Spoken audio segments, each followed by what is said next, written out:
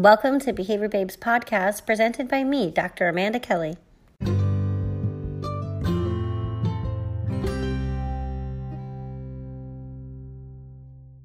Hi, today we're joined by Josh.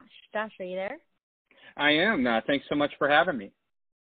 Absolutely. Do you mind starting us off with an introduction and let everyone know who's on the line today?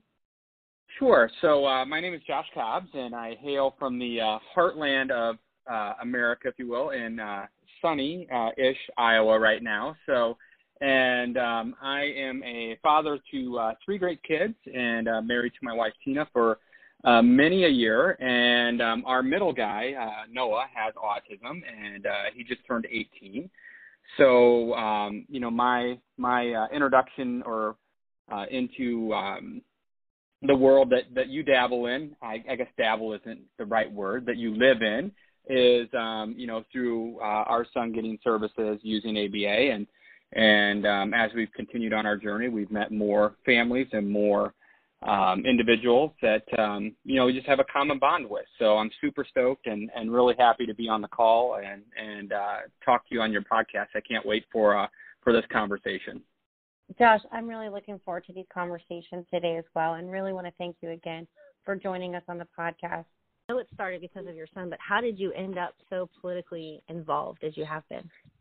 Yeah, well, so, we probably started like many people did. We thought, well, okay, we've got a diagnosis, and so now we can go and get treatment that's recommended. And we found out at that time that treatment was not available, especially in our region at that time. There just weren't really any behavior analysts at that time. And so we had reached out, and we have co-ops here, or AEAs, which are educational associations. And we had got initially turned on to a grant from the Department of Ed that was talking about this magical world of applied behavior analysis for families. And it was a grant study. And so if you were selected, there was one, they were going to do 15 families, 3 from New Jersey, 3 from Iowa, and 5, 5, and 5. So 5 from New Jersey, 5 from Iowa, 5 from Florida. And so we applied to be part of that. Our guy was pretty small. He met the criteria.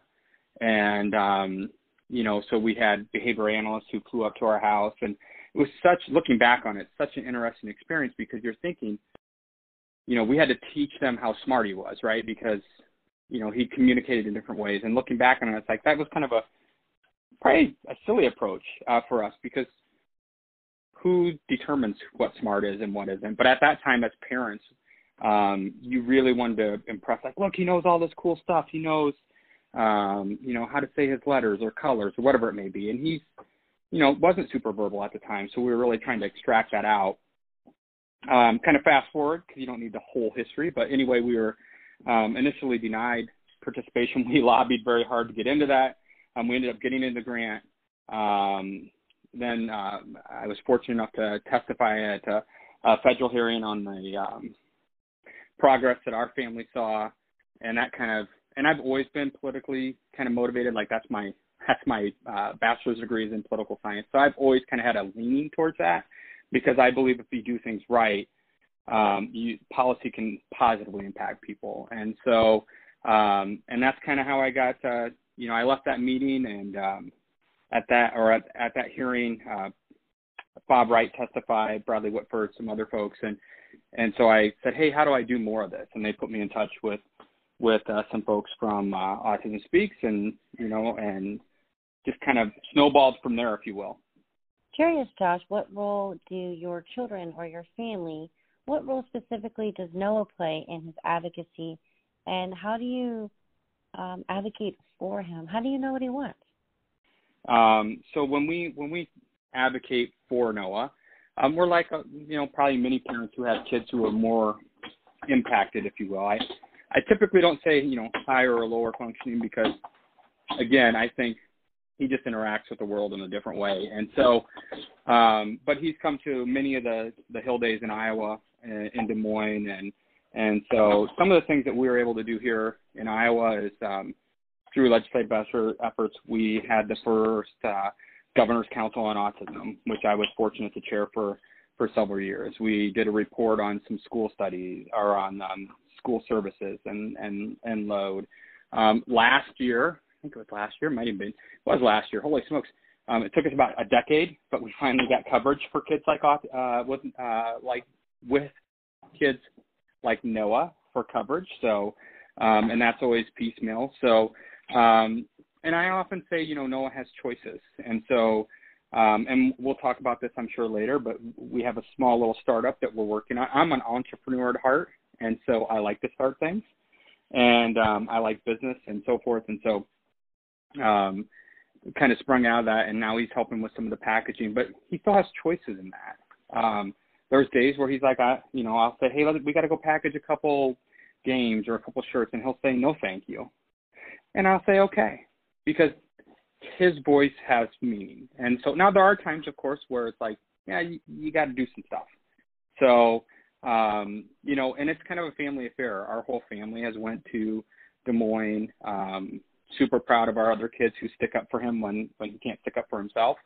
And that's what it takes. It takes everybody kind of rowing the boat in the same direction. Josh, you talked to us briefly about your company, this new endeavor you've got going, Joyancy. Can you tell us more about that?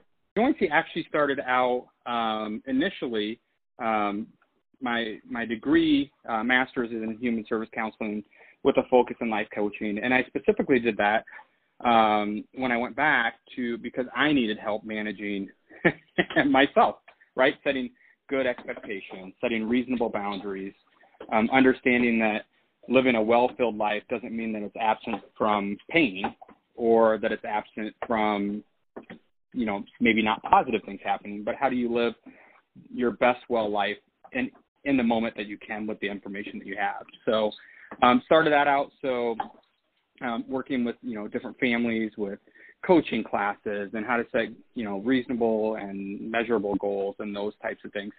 Then started doing some workshops and public speaking for co-ops and educational centers and things like that. And as that kept going, it was a few years, I always had the plan on building more into the business to make it a place where, as Noah aged, hopefully he could find some role in that.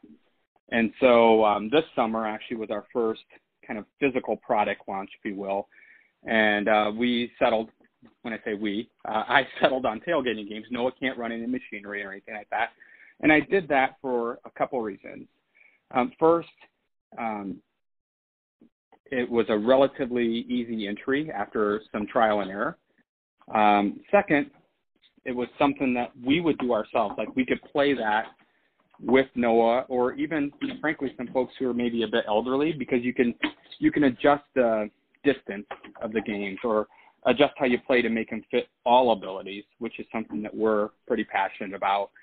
And lastly, I want him to have a pathway to do something other than maybe just going to Dayhab or just hanging out and, rewinding or whatever it may be. So we always say we make premium products with purpose, where we let joy be your currency. And so we sell everything from giant yard dice to tailgating dominoes to cornhole boards. We actually just started at the first of the year with our tailgating line T-shirts. We, as of tonight, just released a new T-shirt. And again, those are all things that Noah can help with packaging. Because my initial thought was, well, maybe that dude can pick some colors, right, for some of our games. He got really stuck with only picking green for the most part. And so, okay, that's not the right fit. And then, you just kind of keep trudging along until you find what may work for him. And, again, will he package everything 100%? No. Will he package most stuff as much as he can? That's the goal. I'm fortunate in our household. My wife is also a CPA, so she can help me set up some of the shipping stuff so it makes sense, so it's organized. That's not my gift. And so, that's kind of in a nutshell the whole thing. And often people will say, well, what's your goal? Well, my goal is to build a sustainable business that employs people, and not just people with autism, but just all people of all abilities. And so, you know, in my magical land, I want somebody there as a job coach on site, but also as just a coach in general for Noah and for our other people that we may hire who don't have autism. Like the supports that we put in place for kids or adults with autism, I believe are often needed for most of us. We just look at them differently. They function differently. But having a well-placed support system is just good for everyone.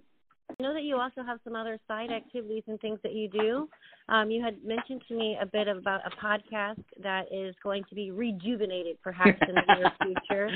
But I love that. Yeah, I'd love to hear more about that and about your experience and sort of what's the benefits or what do you get out? Why do you do that podcast? What do you enjoy about it? Yeah, so I am a slow but avid runner. And so the podcast, which rolls up underneath the Joy NC umbrella, but if you search for it out on Facebook, it is Postcards from the Run. And it was more so of, you know, double meaning. First of all, it's about running a little bit here and there. It's not a heavy runner. It's like I'm not winning any, like, marathons or anything.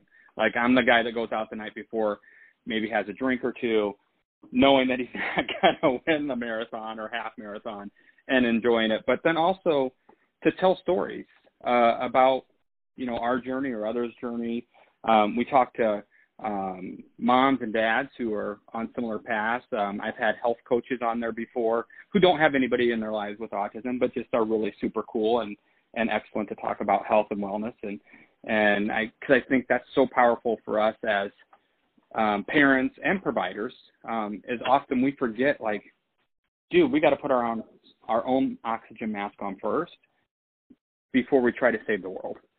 And so, you know, it's really just a broad sweeping, you know, we've talked everything from how to date. You know, we've done an episode with a mom who was single, but has special needs kiddos in her life. I don't have that experience, by the way. I've been married to my wife for a couple decades. So, but there are people out there who have that experience. And so for me, that was super important to kind of get that out there. We've talked to you know, other folks who just, you know, authors or have kids who maybe are in different places when it comes to that. We have a couple episodes one episode we haven't released yet, and it's been in the can for a while, but it's going to start talking about how to access spirituality for families, because that's something a lot of families struggle with. And so it's just kind of probably very similar to your podcast, to be honest with you. I want to talk to cool people who are doing fun stuff. And then also, you know, have some difficult conversations on occasion. You know, my wife and I did one where we were interviewed from Tony, who is on one of our mini episodes, and he interviewed my wife and I about marriage and having somebody in your life with consistent needs. So that's, you know, and again, I think similar to yourself, I just want to put stuff out there that helps and, you know, that makes sense to people who are in similar situations. So, and most of my stuff is very balanced, and like we'll you know, do a Friday fill-up where we talk about boundaries or talk about like how to, you know, we're so quick as people to forgive everybody or give other people compassion, but we very rarely give it to ourselves. And so, you know, I just kind of range the gamut, and as you can tell, I like to talk, so that's an outlet. You and me both, Josh. I think we're on to something there. Podcasts are great for people who like to have conversations, and how cool that we get to share these conversations with others. So, Tina, your wife is now a board-certified behavior analyst. Congratulations, Tina. Tell us, what role did your son's autism play in that, or at what point in the journey did she decide to go back to school or to go to school and become a behavior analyst? So she just finished her master's and her BCBA coursework in the last year and a half. And so for us, we're builders in general, and leapers is how I often describe us. Like we founded an autism center here in our town because there wasn't one.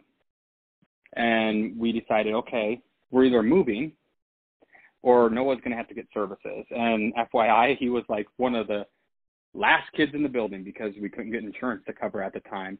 And frankly, he had more needs than some of our initial kiddos. And so, you know, I think it was always in her mind of if we can't get services, we have to provide them ourselves. And we're not, you know, frankly, I don't think we're that unique. There's a lot of families who do that because they have to. There's either not enough people providing services, or the wait lists are super long, or insurance doesn't pay. And here's the deal. Our kids live a normal age and lifespan. So now I always jokingly say that she went back to change my behavior, but that ship has sailed. And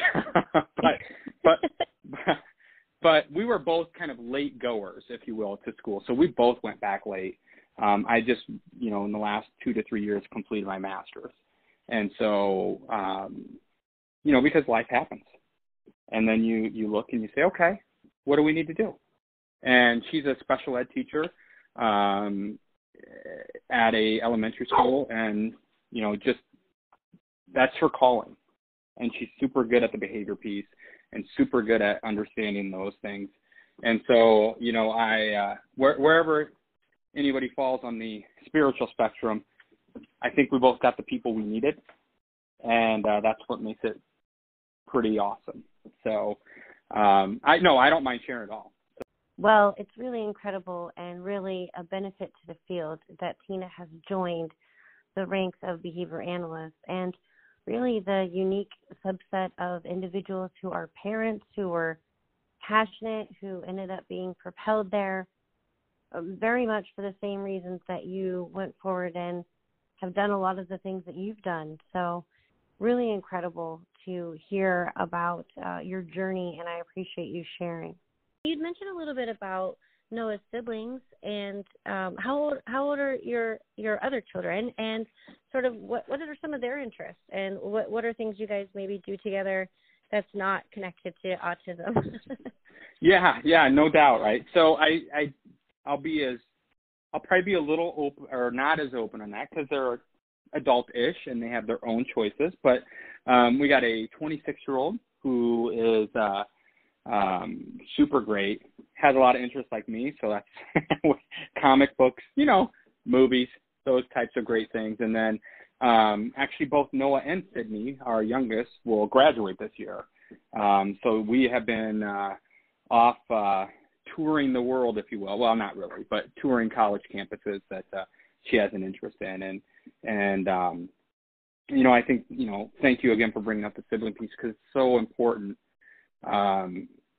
that siblings often, you know, not intentionally, but it's not always easy. And so, you know, we try to do kind of one-offs, if you will, like there's certain things that you know, our daughter may like to do that we just go and do, you know, maybe the three of us initially. You know, you try to balance it out so they each get time.